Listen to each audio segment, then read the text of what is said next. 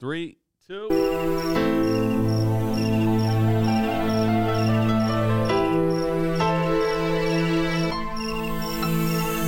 Could it be hard times that strained my mind with situations that created complications in my life, like my father's past decisions and drug addictions, or my mother's death? I love your mom. What's next? Yo, We back. Welcome to Defy the Odds podcast. So we're just going to wing today's because we were going to have a guest. I was going to invite actually Shane from next door, the gym owner. Yeah, just to do like a health benefit and workout benefit. He's super knowledgeable, but he had some stuff that he had to take care of, so that didn't work out. So we're just going to wing it today. I figured, you know what we could do? I could tell a little bit more of my story. Love to hear it. And kind of just do that. So I guess let's talk about weekly intentions first. First things first, as always. First things first, I finished the book. So I did read every day. I actually finished the book this morning before I came into the office. Oh, so you didn't come into the office until you finished it? No, I mean, it was just, that was the perfect timing. It was just like I read a little every day. And stars aligned. Yeah, and it worked out. Another note, for those of you that are listening, Akil made it to the gym at least one day. I was in there with him. I seen him. That was yesterday, right? I seen him do it. I don't know if he made it today. I wasn't in the gym. I'm not going to hold my breath, but he did make it down there. I noticed that he commented on the YouTube video. I've seen that as well.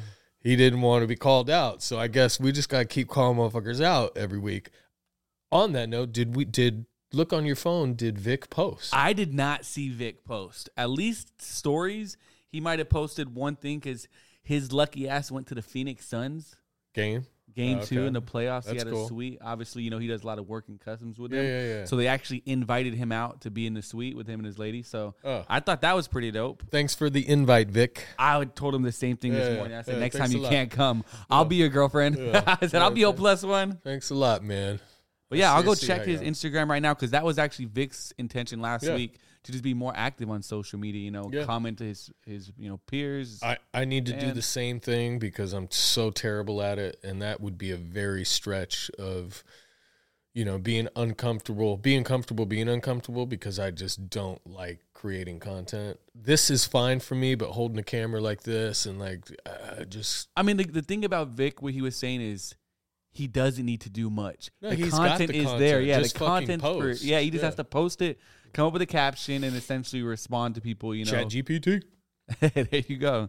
Hey, but I am looking at his Instagram right now. Okay. And I do not see any new post. So Okay. we might need to hold him accountable tomorrow. I think so. All you guys out there, all 45. Actually, no, we got 1,300 views on this. Oh, the video, For the video. Yeah, that's good. Hopefully do you guys think liked that it. was because Vic was on it with us and I think just there's wanted to hear Vic's story? There's or you think- probably a little bit of that, but I mean, it's not like we got 50,000. It's not like Yeah. It's not a custom. If he had that much pull, then we would have got a lot more listens. Hey, next time he's on, we'll have him do a live custom on the podcast. Ooh, Probably not. that sounds good. Well, we are starting that custom class. So Resjuvenator and Vic will be launching a custom class at our facility here starting in late June. So if you guys are interested in doing a custom sneaker class with us, we'll you be got to talk posting more that. about this because I know some stuff, but I don't think I know enough, and I work here. So, do they bring their own shoe in? This is we're going to start off with the basic paint custom class, and then we're going to get into decon, recon, and we'll invite some special instructors out to come work with us. We're starting to work on it now, so it'll be a pretty cool experience, I think. So is this something Resjuvenator is still building out, or do you guys Yes. pretty much No, have no, everything? We're just planned? starting it out, yeah. All we have is the space. The space, the little creative space. Yeah. So pretty much I bring in my own shoe, or are we going to have shoes for them to purchase in many worlds? Next door. So They we buy do, the shoe? You can buy the shoe or bring your shoe in. Like an all-white Air Force One, Yeah. probably a basic model. Yeah. They buy it there, and then they come next door, and then are they paying hourly, or are they paying for It's the class. is it like a class, like a college class where you're paying for 8 weeks, and Vic is like your instructor for No. 8 weeks? Every Tuesday you have these classes, or is it just a one bang? So it'll done? be one like a art, when you go to paint like a wine and sip. Yeah, wine and sip class. So similar to that is how we're going to start it. But once we build out the space and have all the equipment, we might sell actually memberships for people that want to use the equipment, and they can come in, and instead of having to spend thousands and thousands of dollars on the equipment. We can supply that. They can pay us a monthly rental fee or something. So sounds dope. I think it'll be cool. I think just being able, even if it was like if you paid for like a semester, and Vic that's what I was thinking when you were talking about, like, is it like a college class where I go and every Tuesday night at 7 p.m. to 9 p.m., Vic is teaching me different things every week. And then at the end of your semester, you have like a full project? Well, here's the thing is we're not even exactly sure what it's going to become. We just we've been talking about it for 3 years, like maybe longer. Yeah. And we just haven't done it. So we're just going to start, and then it will evolve as it evolves. Right? Hey, it sounds like a great idea. I'm sure there's something like that similar, but there's other people with Reshuvenator backing and Vic as an instructor, that's a once in a lifetime opportunity to be able to do something like that. I think it'll be cool. And if you want to build a sneaker and do some cool shit, we'll be here. If you're in town in Phoenix for one reason or another and you're looking for something to do, we'll be able to do that. But back to intentions. What about you? What was my intention? You were gonna log into the NACA website. I logged in. Okay, and schedule a meeting. So before I could schedule a meeting, I had to submit. Well, first, I know one of my intentions I want to work on someday is reading. I didn't read a book, but I read a lot of fucking pages. It probably took me 15 minutes, 20 minutes to read through every little line. Obviously, just buying a house is very important, and I don't want to just sign up for a program and selling my soul or some shit, and I don't know what I'm signing. So I literally read line by line. So I probably read just a whole as much 15 as you. minutes. Maybe like 25. That's no, come on, man. All right, well, I read, but yeah, so I had to read all this stuff. I had to pretty much go through bank statements, credit card statements, contact credit card companies to get certain information. I had a lot of information that I had to upload, but clap it up because I submitted all my documents. Okay. And I scheduled my appointment. Okay, good. We'll call that a win. Call that a win. Definitely completed my intention. So, yeah, next Tuesday, it's actually my first time meeting the guy. He's going to pretty much break down the whole program. I would imagine break down maybe like my game plan, what it's going to be, my timeline of what it's looking like to buy a house, maybe a savings plan, budgeting. I'm not really sure exactly what they're going to go over, but do you feel why do you feel like it's so important to buy a house right now? I mean, it's not. This isn't the right economy, and I understand that. Well, just in general, is it because you feel like that is the right thing to do, and you're an adult when you buy a house? Like what is the purpose behind buying the house? I think it's just basically I'm spending $1,400 wasting it every month on my rent that I could be putting towards something that I own, a bigger space, a house, somewhere when I could go home I can be actually proud of. I can turn my house into a home. With an apartment, you can't really do that. I don't know. I just always wanted a home. It's kind of just part of being an American dream, being a homeowner. I don't need the white picket fence and a golden retriever, but you know what I'm saying? I definitely just want a house, a nice little house. Yeah, it just always been a goal of mine, seeing my sister have a house. My brother's a homeowner, and, I'm the youngest child, so I just, I just want to have a house, man. I don't know. It's just something I've always wanted. I'm just curious. Yeah. Because a lot of people, they feel like it's just part of growing up and the next step when, like right now, it's not as important as it used to be back in the day. You know what I mean? Like the cost of home ownership is just so expensive. And once you buy a house, then you're responsible to maintain it. So for sure. I mean, there's definitely challenges and tribulations and all that stuff you have to go through. But put it this way, I just put a new AC on my house. It costs $7,000. So, you got to get ready for those types. I'll get the insurance. Yeah. Okay. Yeah. I'll get the insurance. A little care package for all the appliances. Yeah, that is the thing. Like, just the generation I grew up in. My father didn't teach me, how to do some of this day-to-day handy stuff. You had a father? I do. Okay. He's around? I mean, I'm not close to him, but, I until I was like 11, 12 years old, you know what I'm saying? Okay. Yeah, I'll get it. I think today, since we don't have a guest, I can actually get into my story a little bit more from, growing up, being born in Tucson. And we can kind of get into that. And then, we'll see where it takes us. Yeah, let's talk about it. So before that, though, my intentions, again, I still have not drank. I finished the book. So talk to us about this book. Before on a prior episode, you said the book was called Purple Cow. So for people who didn't listen to that episode, maybe talk to our audience on what that book was about and how you plan on applying it to your life. Yeah, I mean, it's really just about being remarkable and doing things that other people are not doing to set yourself apart from them. So really just looking at it through a lens of, and I told you the story, if you see one purple cow in a field of brown cows, you're going to say something and talk about that brown or that purple cow and notice it. It's a similar concept as how can you stand out from the crowd and do something different, really, and just be remarkable with things that you do. So it's pretty interesting. Again, I'm going to read it a couple more times just so I can really absorb what it's trying to say, but it just makes you try to think a little bit bigger, really. Well, having this creative space and having custom classes taught by Vic, that is definitely the purple cow in the industry. No, I mean, there's a lot of people doing it. So it's not really, I wouldn't say that, but I think for Phoenix, it's a purple cow. Yeah. Right. You know, because there's other people doing it in other places, you know, Vegas, LA, obviously Shoe Surgeon's been doing it for a long time. He has the classes for sure. There's actually quite a few now, but nobody's doing it in Phoenix, so it'll be Phoenix's purple cow. I like it. I like it. Have you thought of any other examples on how you can apply that method to Rejuvenator?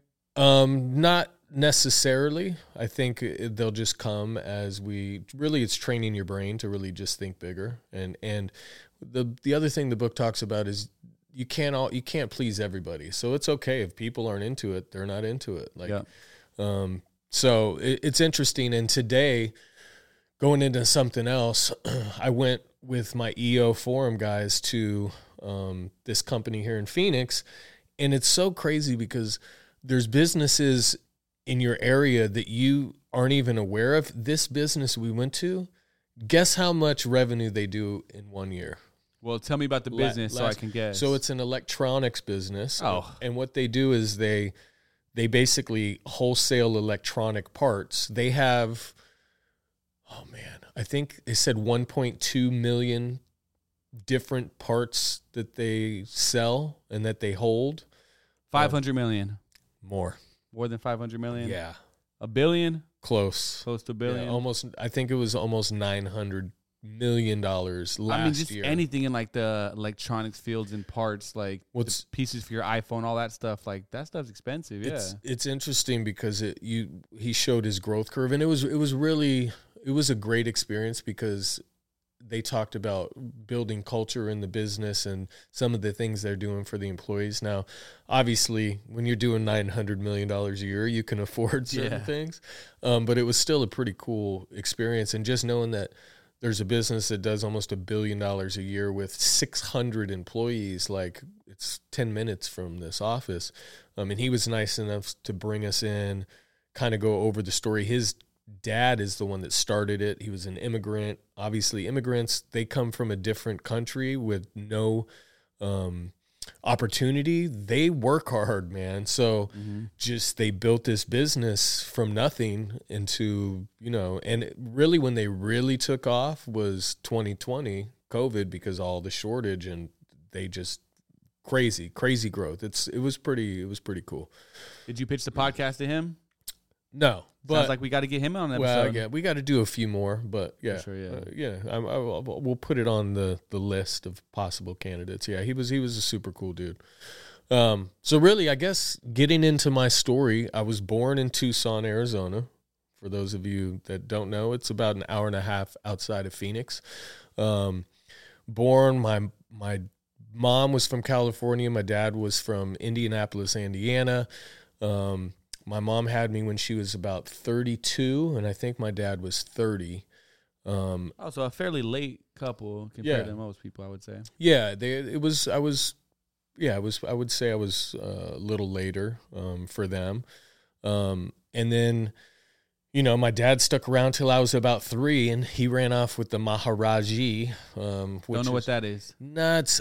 Honestly, I've done a little research. My mom used to call it a cult, but it's, whatever. But he basically was done and bounced, right? So my mom really raised me as a single parent. And Only child? Only child. So I do have a half sister that's from my dad's side, but I've never lived with her. I haven't even really talked to her in a while. But he left when I was 3, and really I just grew up without any male role model. As I said, my mom never had another husband. She never had a live-in boyfriend. She said she dated guys, but she didn't. Nobody ever lived in our house ever. And, really, I think I was a pretty decent kid. I started getting into a little bit of trouble, 6th grade, 7th grade, junior high. Was getting in trouble like just not talking in school, talking back to teachers, or were you like very, very mild on the streets? No, very, very mild. My mom was not. She was very overprotective. It's just, you're a kid. I think I have a mild form of dyslexia too, so I was having a little trouble learning. So 8th grade, my mom put me in, private school. And because I was failing in 8th grade, I started failing in 7th. They almost held me back. I went into 8th grade, and she took me to private school. And I may have done it only for half a year or the full year. And that was an absolute shit show joke. So you pay to go to private school, and the kids ran that school. Like, kids did not get in trouble. It was like totally a different experience from a school point of view.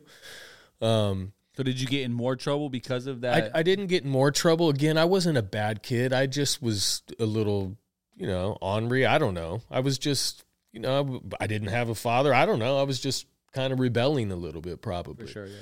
So going to high school, I wasn't an overpopular kid. I was just the average kid. I hung out with like everybody. So I had, back then gangs were really prevalent. So I had like, friends in this gang, friends in this gang, friends over here. I was just very neutral, I would say. Grew up, going to school, going to high school, and really just didn't get good grades. I was failing at least one class most of the time. Did you fail PE? No, but I don't even know if PE was a thing in high school when I got there. I mean, computers were barely getting. I remember the first computer in a class. I was in 9th grade, and it was, I think, my English class. I think it's the first time I ever saw a computer. Mm-hmm. So it's totally different now. And then, shortly after that, my mom basically used to threaten me anytime I'd get in trouble or, talk back or whatever. Hey, I'm going to have your dad come take care of you. He needs to teach you to be a man, blah, blah, blah. And I'd always freak out. And finally she said this time when I turned 15, so I was 15 in my sophomore year, I guess. Yeah, sophomore year. She's like, your dad's going to come take care of you. And I think on my 15th birthday is when he arrived. Keep in mind, I didn't even talk to my dad much. That was going to be my question. Prior to you being 15, what was your relationship like? Basically non-existent. He may call me on my birthday, may not. Yeah. I think I saw him 2 times from the time I was 3 until I was 15 when he came to take care of me. So I think I went to visit his family. Actually in South Carolina. His dad had money, so he left him some money. And then I have an aunt that lives in Atlanta, and I think we went to meet, and then one other time he came maybe when I was 12, helped me build he was in the woodwork space. He used to own a company called Fine Woodworks in Miami, Florida, and he helped me build a launch ramp when I used to skate. So I was probably 12 when I saw him at that point. Yeah, that's pretty dope, though. Yeah, I mean, whatever, and when you don't have somebody around, you don't really know. It's like, it was normal to me, but like my friend, one of my best friends growing up, Justin, that lived next door, his dad was always around. So I would do things with them, but I never even really thought about it, to be honest with you, now that I'm thinking about. I'm sure that it affected me in some way, but so he comes to move, buys the house that I was raised in. So I don't even have to move. I just stay in my room. It's pretty interesting. It's an interesting transition. Yeah, it's honestly, I would probably rather moved somewhere else just to break it up. Like even to a different state, you would have been. Well, I mean, I don't. Maybe not a different. I mean, I would have done that too. I would have had no choice, but just a different house, a different atmosphere, whatever. But it is what it is. And again, it makes me who I am today. And as I mentioned, I went from an overprotective mom, where are you going? What are you doing? Who are you with? What's their name? Let me talk to their parents, blah, blah, blah, to my dad just not coming home and not being around and not giving one shit. So I dropped out of school very, very quickly. My mom used to take me to school. When I moved in with him, he's like, walk. And I'm like, I was at the cutoff. I was like a little over a mile away. So they didn't have buses that ran to my house because I was just close enough to where they're like, you're going to have to walk. Yeah. But 6:30 in the morning when no one's forcing you to go, I'm like, fuck, I ain't going. Yeah. So pretty quickly just stopped going to school. I started hanging out. Like once I moved in with my dad, I probably went for 6 months, started hanging out with people that I never would have been able to hang out with before. Not that that's a good thing, but, just started hanging out with more troublemakers probably. Was this like freshman, sophomore, junior? So this is like sophomore year. So I remember when my dad first came to live and take care of me, my mom like left town. She left her car there and her key was there and my dad just wasn't coming home, right? So I'm 15 and I'm like, I'm going to fucking take this car.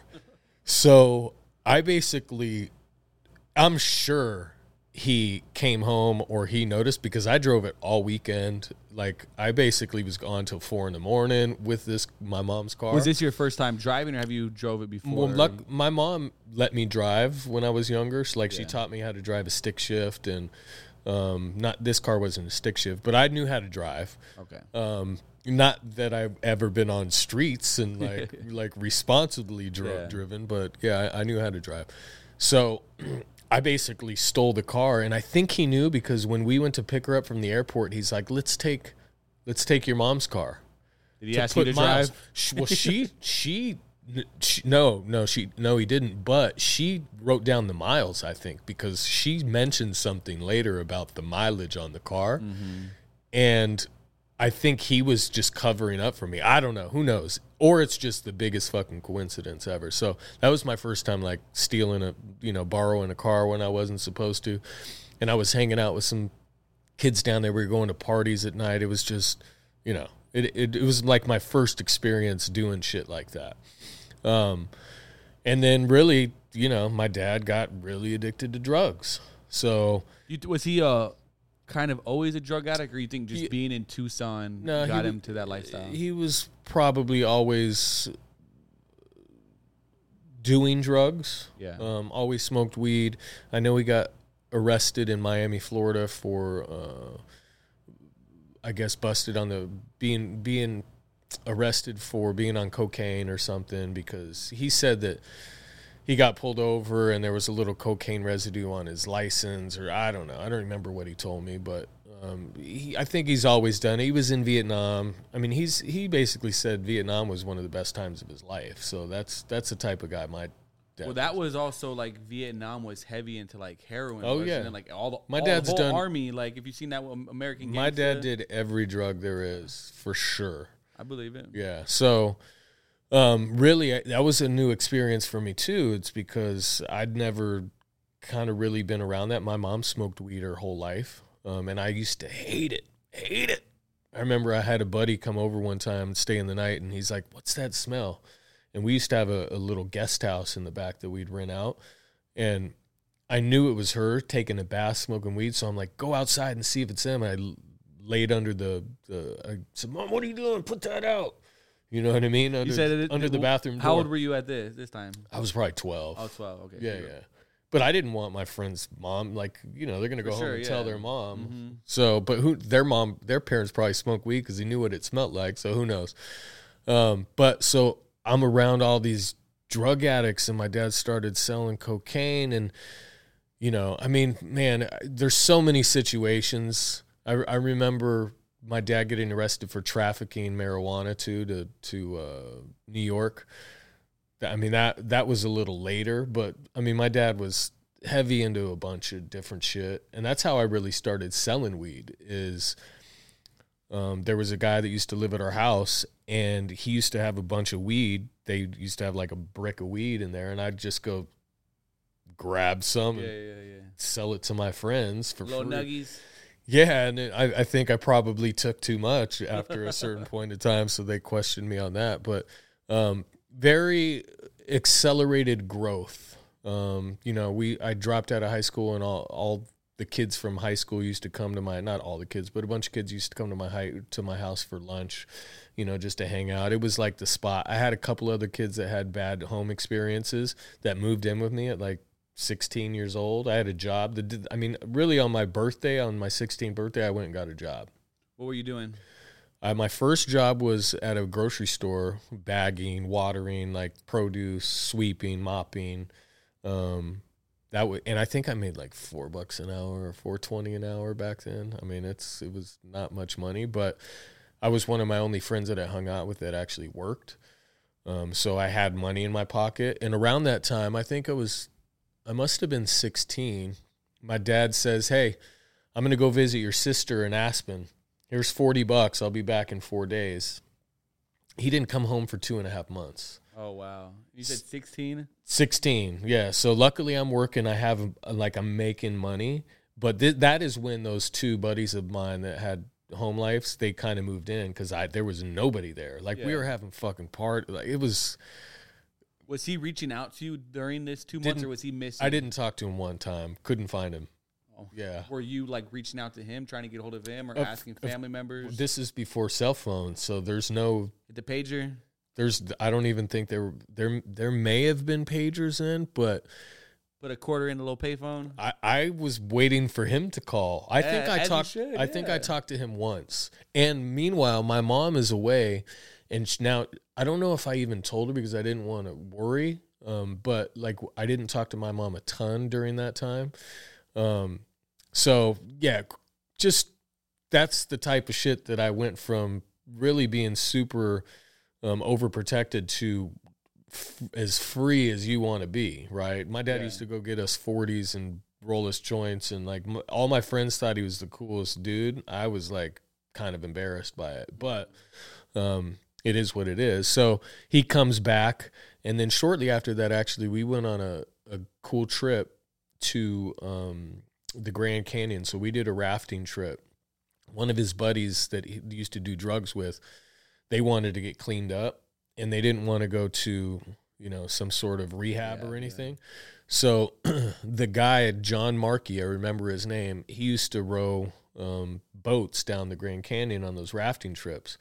So I guess on one of those trips he used to do, he saved somebody, pulled them out of the water because their boat flipped over. So he contacted them, and we went on this 19-day excursion down the Grand Canyon. Hey, that sounds pretty intense. It was one of the best experiences of my life, for sure. Just being with your dad, or just being able to No, my dad's a dick. My dad didn't even barely ride on the boat with me. He rode on the boat with John. That was they basically were taking all the shit out, like the actual shit, because you don't shit and leave the shit there, like the waste. Mm-hmm. And they had the beer. So my dad was fucking drinking beers on the boat. How big were these boats? So there's a dory that we rode in, which is a wooden boat. It's not big. It's like 6 people. And then there's the rafts, like the whitewater rafts. Tubes. Yeah, so that's what my dad was on with John. And, I think they got somewhat clean. I mean, after the beer ran out. Besides the beer. The beer did run out. They pissed out all the drugs. 19 days, I'm sure. I'm sure he drank quite a bit of it. Yeah. But it was really one of the coolest experiences. I mean, I did get to hang out with him after we stopped and we camped, and, we slept in the same tent and shit. That's how I actually learned how to roll joints really, really well, because you can't take cigarette butts down there. Mm-hmm. So I rolled all my dad's cigarettes. It would give me something to do. And I got really fucking good at it. Just rolling multiple cigarettes every day for 19 days. So that was a cool experience. And then really, I just grew up not really knowing what I wanted to do. Luckily, my grandfather had... On your dad's side? Yeah, had left me a little money, but I had to graduate high school or get my GED equivalent. So I got my GED thankfully. So I got a little bit of money, Disney stock back in the day that I went through very, very fast. Imagine if you would have held that till right now. You think it would be who knows? through the walls? I mean, I don't even know. I don't want to think about it. Yeah. Because I actually went to community college after that because he was smart, and I'll probably do something similar with my daughter, is I only got more if I went to school. Mm-hmm. So I kind of college funding. Yeah, I took the most basic shitty classes and just really milked it for like a couple years just to get a little bit more, and then I was just totally over it. I just couldn't even do that to get the rest. Did you get an associate's at this time, or you? No, I didn't. Fuck no, I didn't. No, you were just school was not. School was not for me, man. I was okay while I was there, but doing stuff after, I was just, my mental capacity, I was just not in a place that was a priority to me. And then at 19, he knew some dude that was losing a house, so we bought that house. So I actually moved out into my own house when I was about 19 because some crackhead that he was from. Out in Tucson as well? Yeah, in Tucson. And that's really when I started, selling drugs and selling weed on a larger scale, I would say. So I've been, I shouldn't say I've been selling weed, but I, started selling weed at 15 till I was like 32, a long time. That's really what I did. Yeah. And I worked occasional jobs. I've went from first job at the grocery store. Then I went to Target. I was at Target for a while. Then I delivered furniture. And, I've had, random jobs over the years, all realizing what I didn't want to do. Well, question for you, just kind of circling back to, obviously you said you've been selling weed for a very long time. Years later, the pioneer of the marijuana industry. Was that ever something you wanted to, like, you obviously knew it. You've done it for so long. Now you're a business owner. You got clean money. You never wanted to, like, invest back into that Yeah, I mean, there's, industry? Of course, but back in the day, it was nobody knew, like when it was first becoming legal, nobody really knew how to do it, and I wasn't smart enough to figure it out. Like, you really have to know your shit, and I didn't have any money back then, or else I probably would have. I have an opportunity right now that I may take up that would. You don't think it's a little too late, like the industry's already taken off? No, I mean, there's lots of opportunity out there still, and I guess if you're a convicted felon for a marijuana charge, you get certain privileges if you own a marijuana type business now, if you're involved in the industry. That's wild. You would think they would like ban you from like even being. It's the opposite. They like waive fees and they like prioritize you a little bit. I don't know enough about it. Somebody told me and I was like, I'm like, really? That's like a crazy ass loophole. Okay, well then you should pay me to be part of this. So really just doing that over the years, and I remember just being totally lost, to be honest with you. Like, coming after that, again, my mom commits suicide. So I'm go through this, start selling weed and, getting into some trouble, whatever. Still had never been arrested in my life though. And then my mom committed suicide when I was... At what age was this again? I know you brought it up. I think I'd have to look back and look at some information, but I think I was about 17, almost 18. All right, well, question prior to the suicide. Obviously, you said 15 years old, your mom dropped, your dad pretty much came over.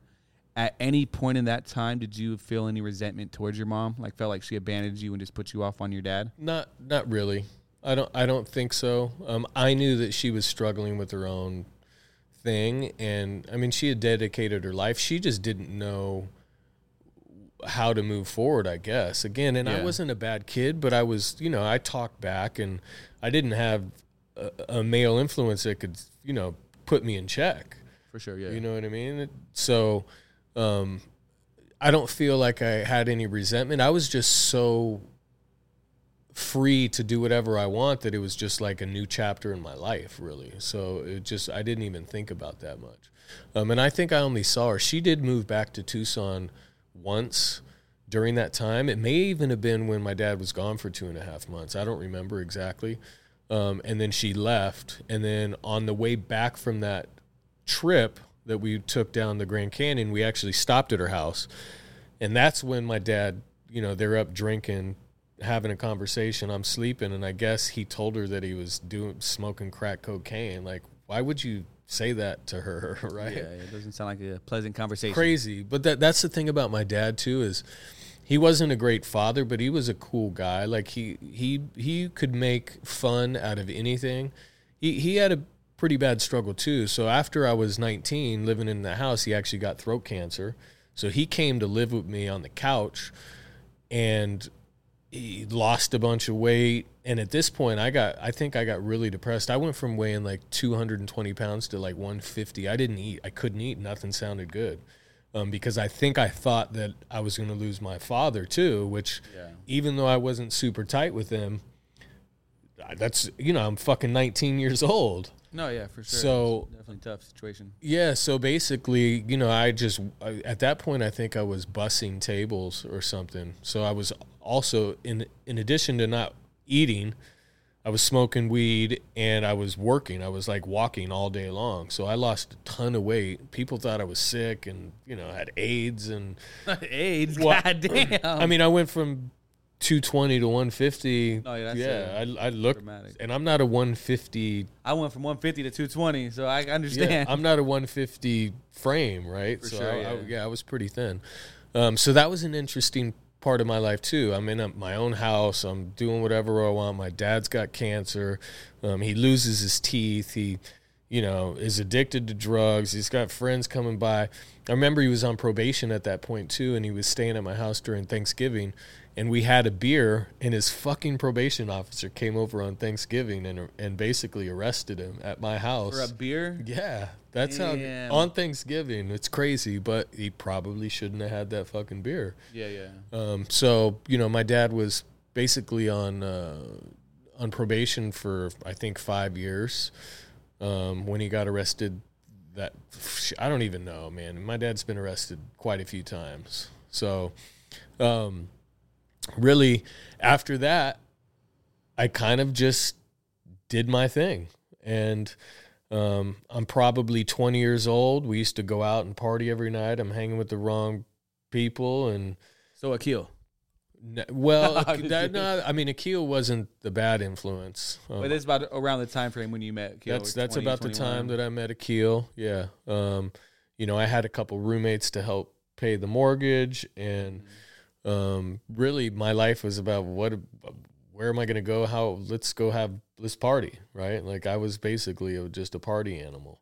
And I would make enough money to live and party, really. That's all I did for quite a few years, honestly, probably almost till I was 30. So from 20 to 30 is kind of a blur, which I don't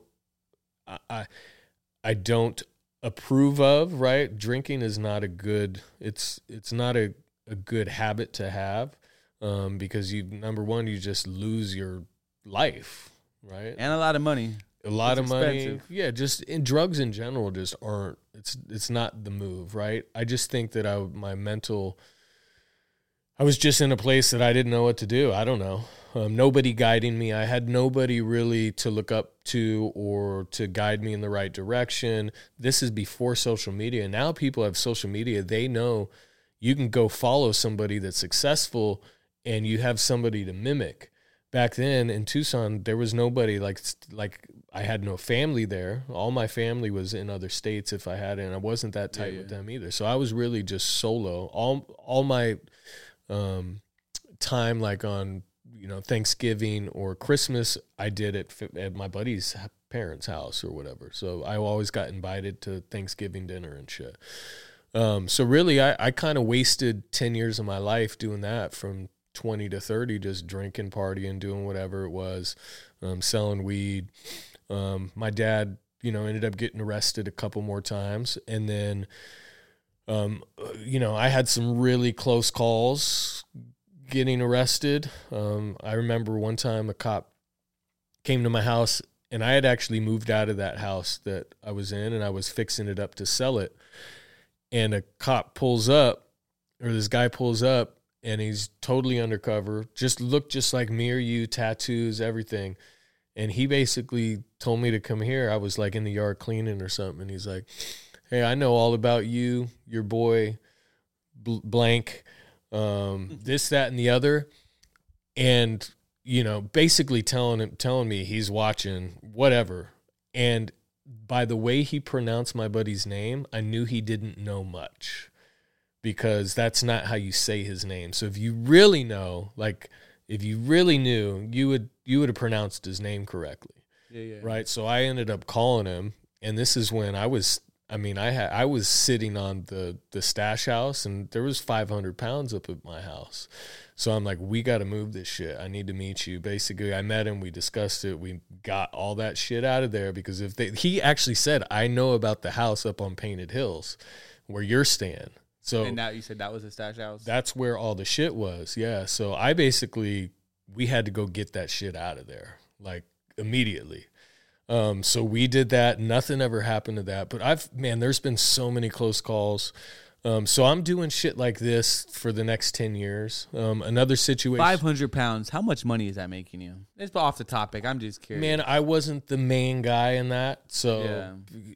I mean, that's nothing for Tucson, bro. I mean, 500 it's a border, kind of like a border it's town. It's a border Everything's town. Coming through. Yeah. So just being in the network I was in, it was just, I knew a lot of people doing that stuff.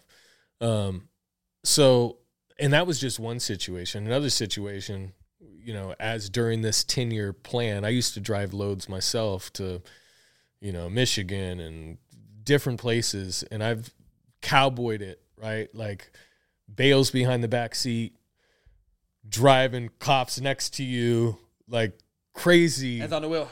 Crazy. I'm so lucky that I never got in any trouble doing that, because it would have been bad news. You did though, right? Years later. Yeah, well, but I'm saying during that period of time, because I was younger and just dumber, right? For so sure. Another time during that 10-year stint, I'm driving Shadow. My buddy's got probably another 500 or 600 pounds in a U-Haul. My dumbass, he wanted to buy my Jeep. So I had a Jeep Wrangler, and he wanted to tow it so it looked like a college kid going, you know, driving. College. Yeah. So the Jeep's in my name.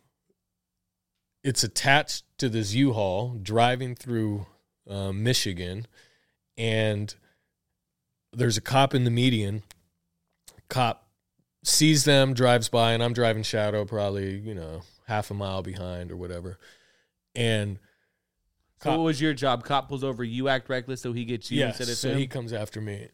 Yeah. So looks at them, looks at me as I pass, pulls out, drives up next to me, looks at me, drives up next to them, looks at them in the driver's seat, gets between us, and turns on his lights. And I'm like, fuck, what are we going to do, right? So luckily there was an off-ramp right when he did that, and he's got his hand out the window pointing like this. They get off the off-ramp, and I'm like, I'm not going that way. I go straight, and he comes after me. So they get away. Oh, so he was after you the whole time? No, he wasn't. But since I didn't go where he wanted me to go, he, instead of following them, he came after me probably to see why aren't they following, right? So he's in the middle, and I go straight. He comes, follows me. He lets them go. They get away somehow. I don't know how they got away, because I'm sure he called people and they were looking for him. They made it to their destination, bro. Luckily, I didn't have a valid driver's license, so I think that's why it tied me up for a while, because he couldn't just write me a ticket and send me on my way. I had like a couple Mexican dudes with me, and it was pretty hairy experience. So he got tied up with us for probably 2 hours, and then he had to let us go. And it's funny because at that time, I think I was making music, and I had a card because I started my record label. What's the name of the record label? I don't even remember, dude. And he said, yeah, all you guys have that. All you guys do that. I'm like, okay, that's not a good cover, I guess. Yeah, stupid. Just stupid stuff. And I wasn't even making that much money. You know, I was just somebody helping, you know. So lots of stories and experiences in between that time frame. And just being lost, really not knowing what to do. I was a hard worker, but I also didn't like working for people. So, you know, I did random jobs and did different things. And then, you know, my dad ended up passing away, I think when I was 32. At this time, how was your relationship? Was it still rocky? Or were you know, it was definitely better. I mean, he got arrested again. He was actually going on trial. He got arrested in Memphis. I think in Memphis. There's probably a mugshot of him. But during that time, he also got cancer. So I missed a step. During that time, my father, we were going to Costa Rica to visit my tattoo artist. So I don't know how old I was. I must have been probably 29 or 30. And he had this big sore on the side of his face that like was an open gash. So when my dad kind of got cleaned is he bought property in Marana, and he just lived basically in a tent for a number of years, camping, like just out in the wilderness. That's the type of dude my dad was. Right. He ended up getting a trailer and getting set up out there. But before all that, he was just in the sun all the time. He didn't wear sunscreen, I guess. So he got really bad skin cancer. And so you said he had throat cancer, then skin cancer? Then skin cancer and bad. He let it go. He neglected it for so long that he had this huge gash that it actually smelled. And when we went to Costa Rica to visit my tattoo artist, he had this healing ceremony done. And when we came back, he actually went to the VA. They cut his ear off and took a skin graft from the back of his leg and basically put like he called it his head titty. It looked like a fake boob kind of on the side of his face. And that's the type like of a boil or something? No, it's just a skin graft. So just I got a picture of him in my office that I can show you. But basically picture no ear here and just like a round skin, like a ball almost of skin. Crazy. And I went to visit him at the hospital in California right after he had it done, and he's cracking jokes. And I'm looking at him like, fuck, man, how can you crack jokes? So I learned something from him about just not taking things too seriously. Like, regardless of the situation, try to make light of it and do the best you can, because otherwise you're going to be miserable. You do have that brain power to overcome that mental thing if you have a strong enough mind, right? Like you can take a situation negatively, or you can try to take it positively, and it could be the same situation, right? So I did learn that from him. But my dad he'd been through some shit, and then not a few years later he had a stroke, and my dad's girlfriend called me, hey, he's at the hospital. So I went and visit him, and he ended up dying like a week later. So and shortly after that, I think it was the same year, is when I got arrested. So, and he basically, I went to California and picked up a bunch of kind bud and good weed, and was driving it back and was dropping some stuff off at this dude that I knew up here. And he had sold to an undercover cop probably who knows how long before, and they kept asking him for more. And his dumbass is like, oh yeah, he's coming to see me today. So they were watching the house that he was in. Yeah. He didn't overtly snitch on me. He just was not very smart. And the reason that I was so successful, or I should say, I don't want to say successful when it came to selling weed, I didn't care to be the biggest. I didn't care to make the most money. I just dealt with 2 or 3 people that I knew were good people, didn't have to worry about. Like, I just kept a really low profile. So that's why I was able to do it for so long without getting in any trouble. But they were watching him. They followed me. I guess I almost lost him without even knowing one time, because the cop's like, we almost lost you. Because basically I dropped 5 pounds off at his house, and then I was going to drop off some more at somebody else's house up here before I went home to Tucson. And I'm going to this dude's apartment leave his house, go into this apartment, and I'm up on the top floor walking to his apartment, and I hear like stomping footsteps behind me, and I'm like, thought I was going to get jacked. So I turned around, and it was the cops. And my girlfriend at the time sitting in a car, she didn't even see him, pulled up like right behind her, and she's reading a book. And I'm like, fuck, she's got kids. And so immediately when they took me down there, I'm like, she knows nothing about it. It's in the trunk. She's not involved. That's exactly what I told them. So basically they detained us. That's an interesting experience too. I'm sure they basically asked her questions, asked me questions. Somehow our stories somewhat aligned.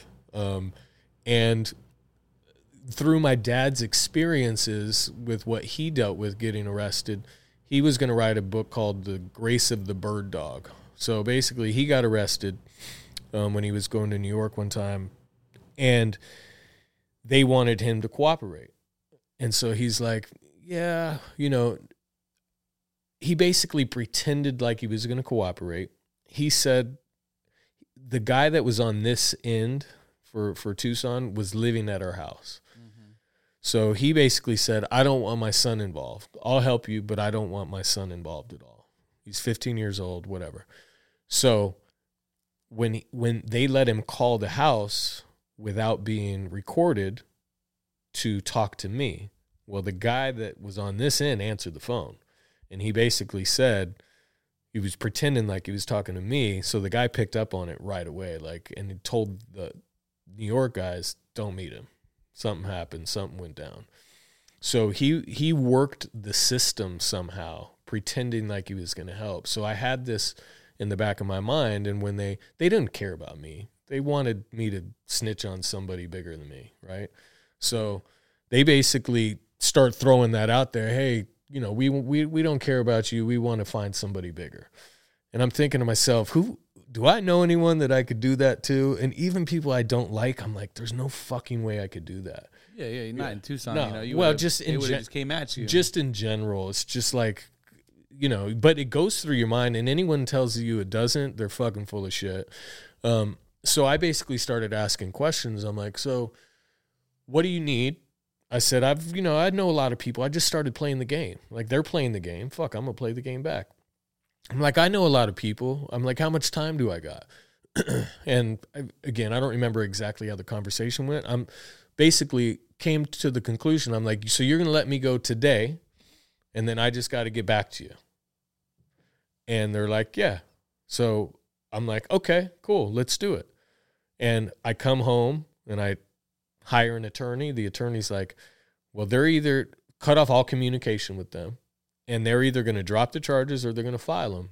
Because I didn't remember them reading me my rights. I didn't know if they did everything legal. I'm like, who knows? So basically I just stopped communicating with them. But were they trying to communicate with you where they kept calling, emailing, showing up at your house? They didn't do any of that. Luckily, they didn't go to my house because I had a bunch of cash there and drugs there that they didn't, they actually didn't go there. Yeah. So, and I was driving my ex-girlfriend's car at the time. Hopefully she doesn't listen to this because she doesn't know this. Because she had California plates and her trunk was all fucked up. She did ask me like something about it, but I just played it off. She still doesn't know to this day, but if she listens to this, I guess she will. And they didn't take her car either. So basically come home, cut off all communication, and then I started receiving, and I briefly touched on this, I think maybe before, started receiving certified letters in the mail. And I'm like, fuck, what is this? So look into it, and it's a warrant for my arrest because I didn't show up to court. So hire an attorney, come up here to court, fucking nightmare. Basically, they let me off easy because I'd never been arrested in my life. I was 32 or 33 years old at this point, and the judge is basically, he's said, because you've never been arrested, I'm going to go easy on you. Gave me 30 days in jail, 3 years probation, and I think my charges were, it's a class 2 felony with intent to distribute, marijuana possession. There's probably 4 or 5 charges there.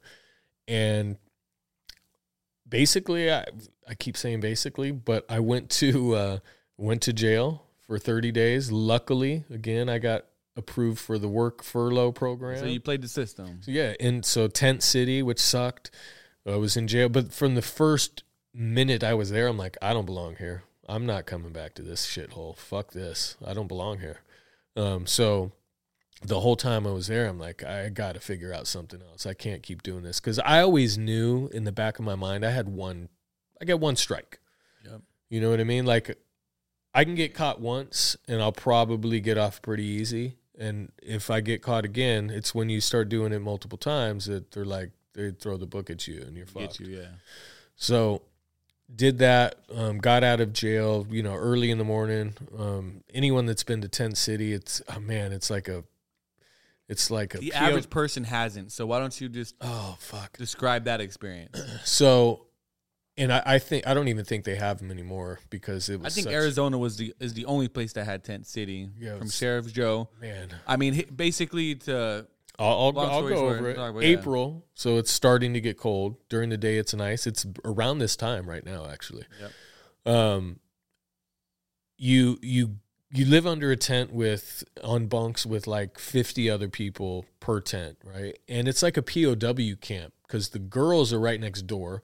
They have loudspeakers outside that they like talk shit through all the time. They come check on you. They do a bed count in the middle of the night. So you never really get good sleep because they're coming to wake you up. You got to get down and check everything like 2 a.m. They probably do it 3 times. They make you get up 3 hours before you need, like if you're going to leave for work, you got to go check in 3 hours early. So they make it just absolutely miserable. And I get it. I totally get it, but it's almost inhumane, really. I think that was the whole thing, though. How can it be inhumane if, the people in the army and military are sleeping in tents and they're fighting for the country?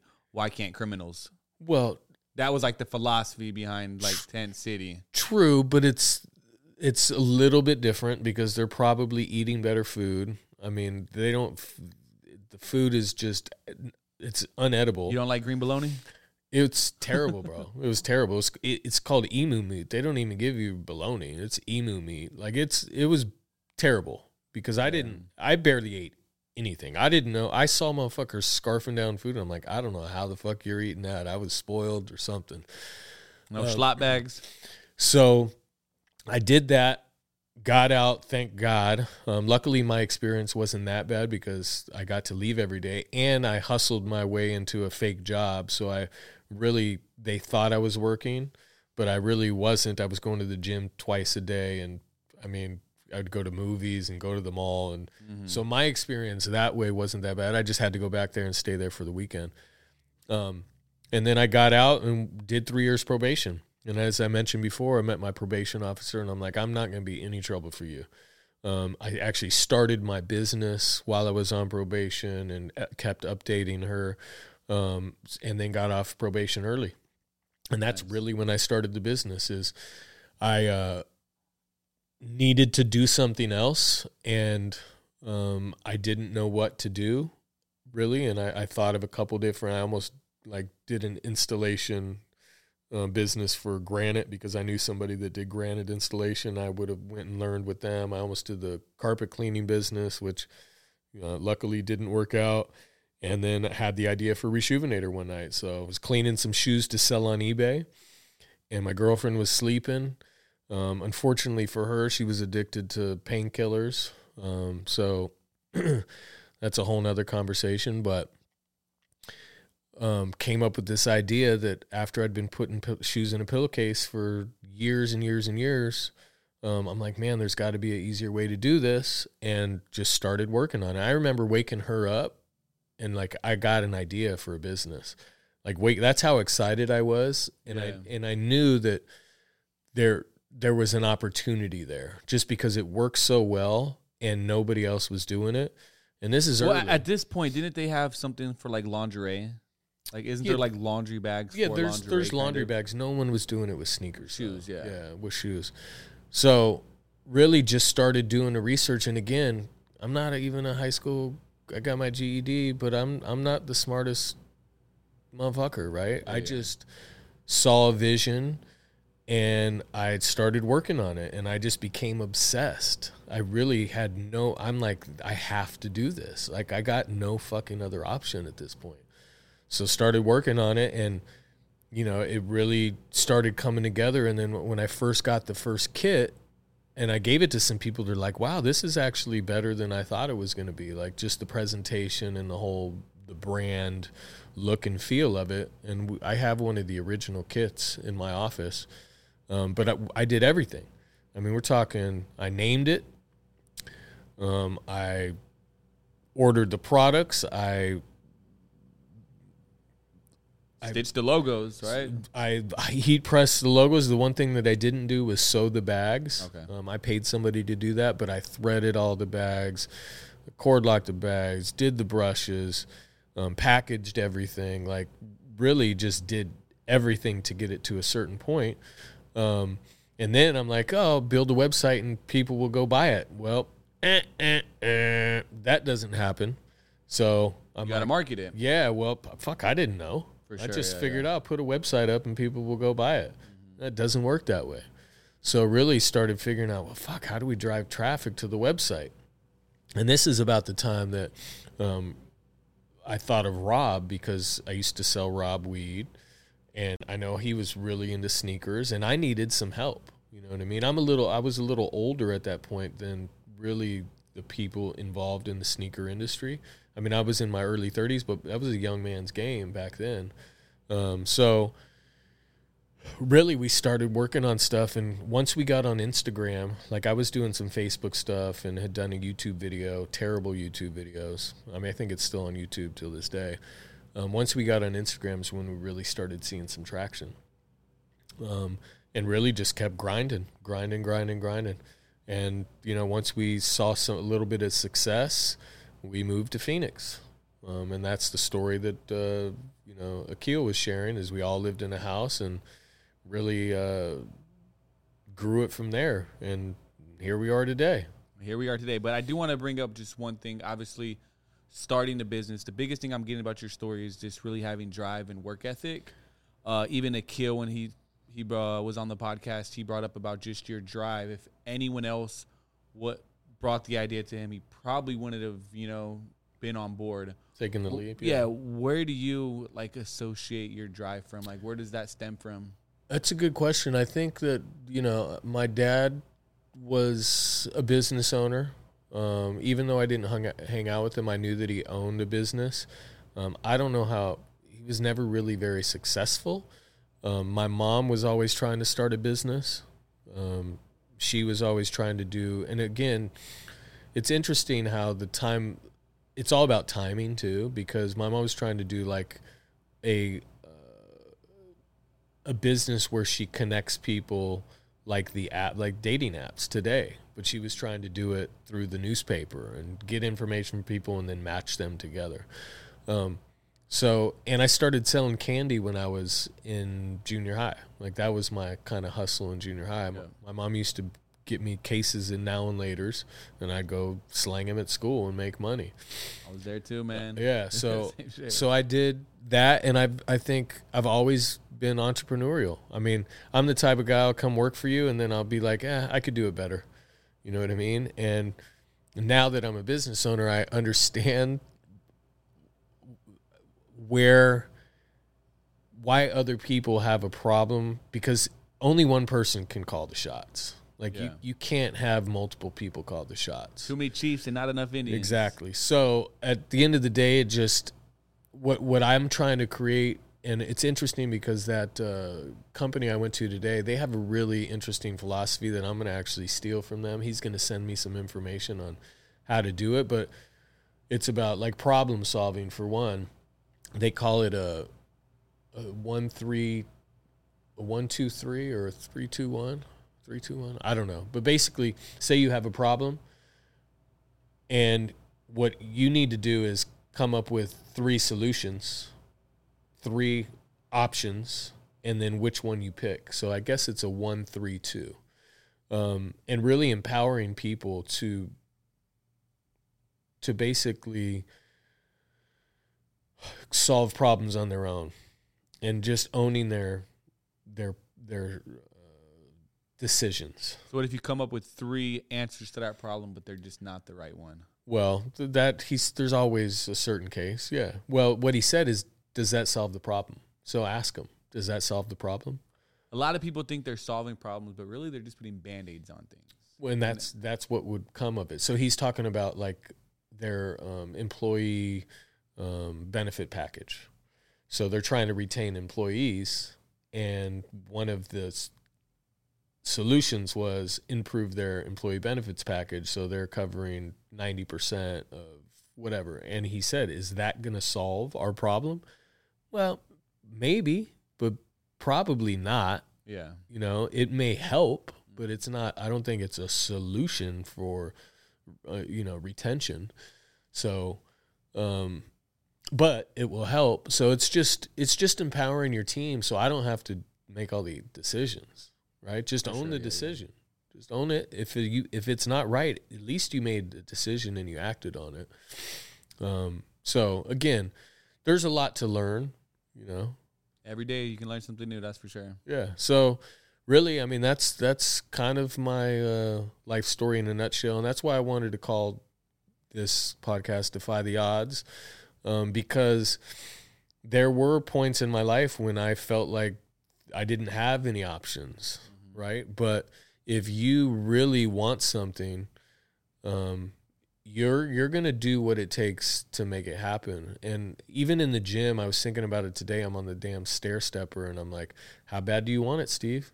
How bad do you want it? Like, I know you want to quit right now, but how bad do you want it? Are you going to keep pushing through? And just telling yourself that really will help get you through situations where you just want to quit. Because really, you know, if you want it that bad, you're going to do whatever the fuck it takes to do it. Yeah, 100%. So it annoys me when people say, I want to do this, I want to do that, but they're not really willing to do what it takes to get there. Like, if you really want it, then you need to prove that. So I think that's one of the reasons that I was able to be successful, along with, again, I'm pretty self-aware, so I don't think that I'm the shit, or I don't think that I'm the smartest guy in the world. I don't think that I'm the best leader. Like, I know that I have a lot of room for growth, still to this day. And, you know, it's been a learning curve, man. It's been a learning curve. It's just, how bad do you want it? For sure, man. Well, I appreciate you just sharing your story, just getting a little deeper. Obviously, you know, every podcast, you're just getting deeper and deeper. But just with your story, what would you say the overarching silver lining is?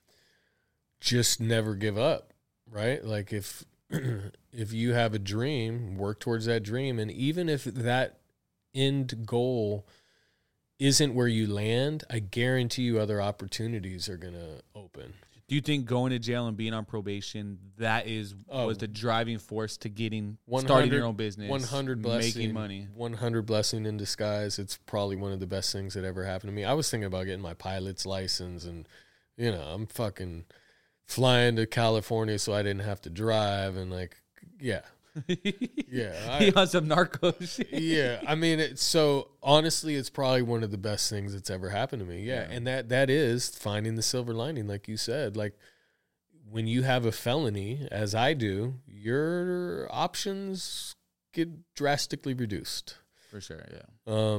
So either you go sell cars or start your own business, or you go back to jail, or, you know, if you like money and you like nice things and you want to support yourself and your family, and, you know, if you have expensive taste, I don't know, man. I mean, obviously the felony was a huge setback, but just looking at you, you're covered in tattoos. Do you think that ever was a setback as well? Like, if you wanted to get a job, they would have looked at you crazy because of your tattoos? Well, I mean, I'm 46. I started getting tattoos when I was like 24, probably. So, I mean, over 20 years. Back then, yes. Yeah, it was looked at totally different. Everyone has tattoos now. That's what I'm saying. Like, when you were, like, growing up, that was that. Well, honestly, when I started really getting tattoos heavy, I knew that I would never have a real job. I just knew that there's no way I'm going to go work and have a real job. Now I don't think it would even be an issue, just because lots of people, really successful business people, have tattoos. They just wear long sleeve shirts. and it's not as frowned upon. For sure, you know, it's not like it used to be. I used to go into places and people look at me like I was. It looked at you like you were selling 500 pounds of weed. Yeah, crazy. Yeah, they looked at me like I was a crazy bastard. Yeah. Sure. So, you know, I would say that's the silver lining, and really just I try to do that. Any situation that could potentially be negative, you know, I try to find the good. How can I find the good in this situation, right? Like, how can I flip the script, take these cards that I've been dealt, and do something good with it? Because what else are you going to do, man? For sure, 100%. So anyone who's out there listening that feels like their back's up against the wall or they were dealt the wrong cards, that doesn't define you, right? Like you can do whatever you want if you set your mind to it, and you can't let that negative mind take over and say, oh, because of this, I can't do this. That's you got to get that thinking out of your mind and think, I can do this. I've always thought, man, if I really set my mind to something, I think I could do anything, really. If I really wanted it and I were to set my mind to it, I feel like I could do almost anything. For sure, yeah. Except fly. Yeah. Except what? Fly. Shit, I'll fly too. You're going to go back and get that pilot's license. Yeah, exactly. There you go. So, hey, well, we have been talking for quite some time. Again, I appreciate you sharing your story. Is there any last minute things you want to talk about or discuss before we bounce? Let's do intentions for this week, man. Oh, we got to bring it back. All right, well, you're still not drinking. You're still stacking that intention. I'm waiting. I'm going to drink next. Next weekend is the 29th. Yeah, it's next. I told myself till I go to Rocky Point. Oh, you did say that. Yeah, so I leave for Rocky Point on the 27th. And again, I'm probably not going to drink much just because I do feel pretty good, and I don't. Got to have a tequila or two. Yeah, no, I mean, you know, a little margarita on the rocks. It'll be fun. I mean, we're going with good people, and it'll be a good time. But let's set some new intentions. I finished the book, and that's the comment that I made to you the other day is. And I thought about this while I was watching some boxing training thing. I'm like, do you want to be a schoolyard brawler? Oh, yeah, you told me that. Or do you want to be a prize fighter, man? Because if you want to be a prize fighter, and I'm just talking about in life, right? You need to put in the goddamn work. And if you're not willing to put in the work, it is never going to happen because someone's going to outwork you. And regardless of the talent, how smart you are, hard work will prevail, I would say 9 out of 10 times, because there's always going to be somebody that's willing to work harder than you. And if you really want it, I love that. Like, do you want to be a prize fighter or Did you get that from Shane? No, I didn't get it. I just thought of it myself because I was watching something, the Gervonta Davis fight. I think it happened, right? No, this Saturday. It's this Gervonta Saturday. Davis versus King Ryan Garcia. Who you got? Just off the topic. I honestly don't know, man. I haven't. To be honest with you, I haven't watched either one of them fight before. I used to be a boxing fan, but I'm more into UFC now. I don't know. I think it could be. It's in the air. I'm gonna go for Garcia. Just saying. Why? I don't know. He's part of the raza. I just think God. Are you Mexican? Do it for the culture. I'm Puerto Rican and white. Are you? Yeah. Okay. But I just think he's gonna do it. If you've seen a little press conference, Gervonta Davis shot throw a little jab. He's fast. Yeah, he's quick. Yeah, he looked nice. But that's where I was watching something about them training, watching some show, and I'm like, man, do you want to be a prize fighter or just some fucking barroom fucking brawler? Mm-hmm. And it translates to anything that you want to do. Like if you want to be good and be a pro, pros don't just become pros by not working hard. Like you got to put in the hours. Oh, yeah, for sure. So again, if someone's out there and it's not happening fast enough, there is the process, right? And the process is the most fun. Now that it's a real business and I got shit, like I got my bill today for product that's $350,000. I'm like, fuck, that's a lot of money. Yeah. We don't have $350,000 in the bank account. So now I got to figure out, okay, I'm going to have to inject some money myself. I got to figure out there's all these things that you got to deal with now that it's like, what am I going to do? So, it's it's not the journey of the growth is much more fun while it's happening than when you kind of achieve some form of success, because then it becomes real and it becomes stress and becomes... Yeah, it makes a lot of sense. Yeah. So back to that intentions, because we got little off track. What's going to be your intention this week? Well, obviously I'm going to continue my workout journey. Yep. Been in the gym almost every Tomorrow? day. Tomorrow, yeah, I didn't hit today. So yeah, I was in Monday, Tuesday. Didn't hit today, but I'm going to go today or tomorrow, maybe even Friday, four times in 1 week. Okay. It's pretty good. But I think to really hit my fitness journey, what I'm trying to do, it's the gut. I'm trying to get rid of the gut. So Guys, I think this week eat better. I got to eat better, and I'm going to meal prep. So I'm going to go Okay. grocery shopping, and I'm going to meal prep. Okay. So that's essentially leading more into next week because, but I think I'm just going to be more mindful as to what I eat.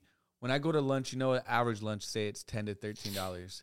There's some sittings that I drop a 20 piece. Of course. Just because I can. Yeah, because you think you need all that food. Yeah, because it looks good and it sounds good. Yeah. And I know, I don't need that much food. You know what I'm saying? No. I might not need to go back for seconds just because it's there. And so I think that's what I'm just going to be more mindful as to what I'm eating and how I'm eating it. And then really, again, just going into this weekend, I'm going to go shopping. I'm going to buy the little bins. I might make my girlfriend meal prep. But we going to meal prep. We going to get it in. And that's going to be my big intention going into next week. Okay, so one of the things that we should communicate or discuss in a future podcast is impulse control. Because that is something, too, that, like, I'll come home from work, and I have a 4-year-old daughter, so we have a bunch of snacks and shit. Yeah, and yeah. she asked me the other night, was putting her down for bed, and she's like, Daddy, how come you eat all my snacks? I said, do you have a job? I paid for those snacks. Those are mine. But it's because I come home and I'm like hungry and I'm like, I'll just have. It's there. It's simple, but fast. That impulse control, that is really, if you can master impulse control, you can master a lot of things because you don't make the decisions that set you back. Like spending money. If you can master that, like, oh no, I shouldn't spend that. Like, if you can, I'm still working on that, man. That is something. Spending money is something that, like, so impulse. I really need to work on because obviously I'm trying to buy a house. I need to save as much as I can. But they just dropped the Thunder 4's shock drop yesterday. I try to get him, and I own a pair. Do you think I really need a brand new pair?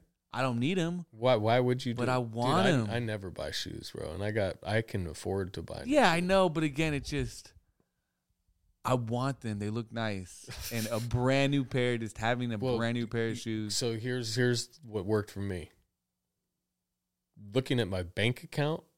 No, for sure. Yeah. That looks nice. Yeah. too. I literally just had this conversation with my friend. I was like, collecting shoes is nice, but looking at the bank account, collecting money. It's a lot nicer for sure. Like, but it's still, like, I see a hat. I'm like, man, I'm shooting a YouTube video this week. I think I need a new hat. Yeah, that's impulse I control. got 50 hats. Do you think I really need a new hat? No, but I just want to look nice, and I want it. But so yeah, that's something I definitely need to work on for sure. So let's both work on impulse control this week and see if we can, before we make a bad decision, whether it's food, because I do the same thing and I'm trying to get in shape. It's boat season. I got a boat that I haven't taken out. Coming. I got a belly. Summer's here. Ever since the wedding, I put on like 10, 15 pounds. So impulse control is something that I've wanted to kind of just focus on myself, just to train my mind, to not just do things impulsively and really think, okay, no, that's not it. Because even after I do it, as much as I like the food or whatever, afterwards I'm like, God damn it, why did you I can do just that? say though, when I am buying something, let's say a hat, it's probably in my shopping cart 3 different times. Yeah. Before I finally say, fuck it, I'm gonna but you do don't- it. Why you don't- not? you don't So need a hat. I don't just put it in and buy it just because. But you don't need a hat. Trust me, like it's been in my shopping cart at least 3 times. I got here's And a I feel discount code. Here's a I feel like discount you were code. wearing a new pair of shoes yesterday too, weren't you? You said what? Were you wearing a new pair of shoes yesterday?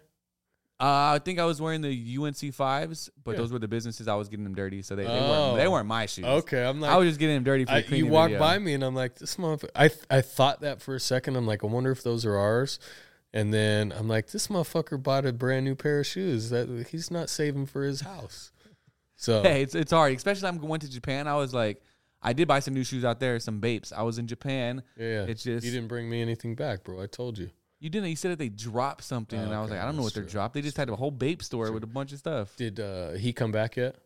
I don't think so. I think sometime this week he's gonna be heading back. Have you talked to him since you left? Yeah, messaged. So I did buy these like traditional Japanese masks, and again I went back to the shop 3 times. How much were they? So one was $175, but it was badass. Badass. Okay. And I wanted to buy it. I literally went to the shop 3 times debating. I mean, do I want that one? Do I want that one? Do I want that one? So I ended up getting ones like smaller ones, but still pretty good quality. But they were like $25. That's cool. That's so I was like, I could get 2 for $50, or this one badass one for $100. Should have got the badass one. That's what I told him. Yeah. I took the picture and I was like, I'm gonna be at my house and I'm gonna be mad at myself that I didn't. Did you tell him to pick it up for you? No, but what I did do, I told him to get me another one, another smaller, because that was another thing. I had 3 masks, one that I didn't like as much, but the 2 I liked. And I was like, I took the picture and I was like, I'm going to sit on this. So then I hit him up. I was like, we were talking. I said, hey, go back and buy me that. Because I put them on my wall and I was like, oh, they're smaller than, I should have got the bigger one. Yeah. So they're smaller than I thought. Then I was thinking, like, if I had that other one down here, it would just create the ensemble. I mean, I think that's okay. It's a souvenir of your trip, and it's gonna be wall art that I'm gonna have for years to come. From when I buy my house, I'm gonna have those masks, somewhere. That's dope. Decorated, and that was one of the things I really wanted. That, and then again, I didn't need no Bapes. I didn't need no Bape tees, but that impulse, and then plus it was just spending $320 for a pair of Bapes here, or spending $220. Literally saving $100 while I was in Japan. So impulsive, but I'm gonna work on that as well. Those are pretty much my intentions. We've been rambling on. Any last minute things you want to say before we bounce? No, that's it. Again, appreciate you guys for watching. Listening. Watching, however you're consuming this content. And, if you like the content, share it. Again, we're not making any money on this. We're barely starting. We really don't even know what we're doing. We're just trying to figure it out and having a good time while we're doing it. Hopefully that's representative of, what you guys are picking up from listening or watching. But again, just share it if you feel like you like it and somebody might enjoy the podcast. Or if you're on YouTube, drop a comment down below. Let us know. There it is. We out. Peace. Peace.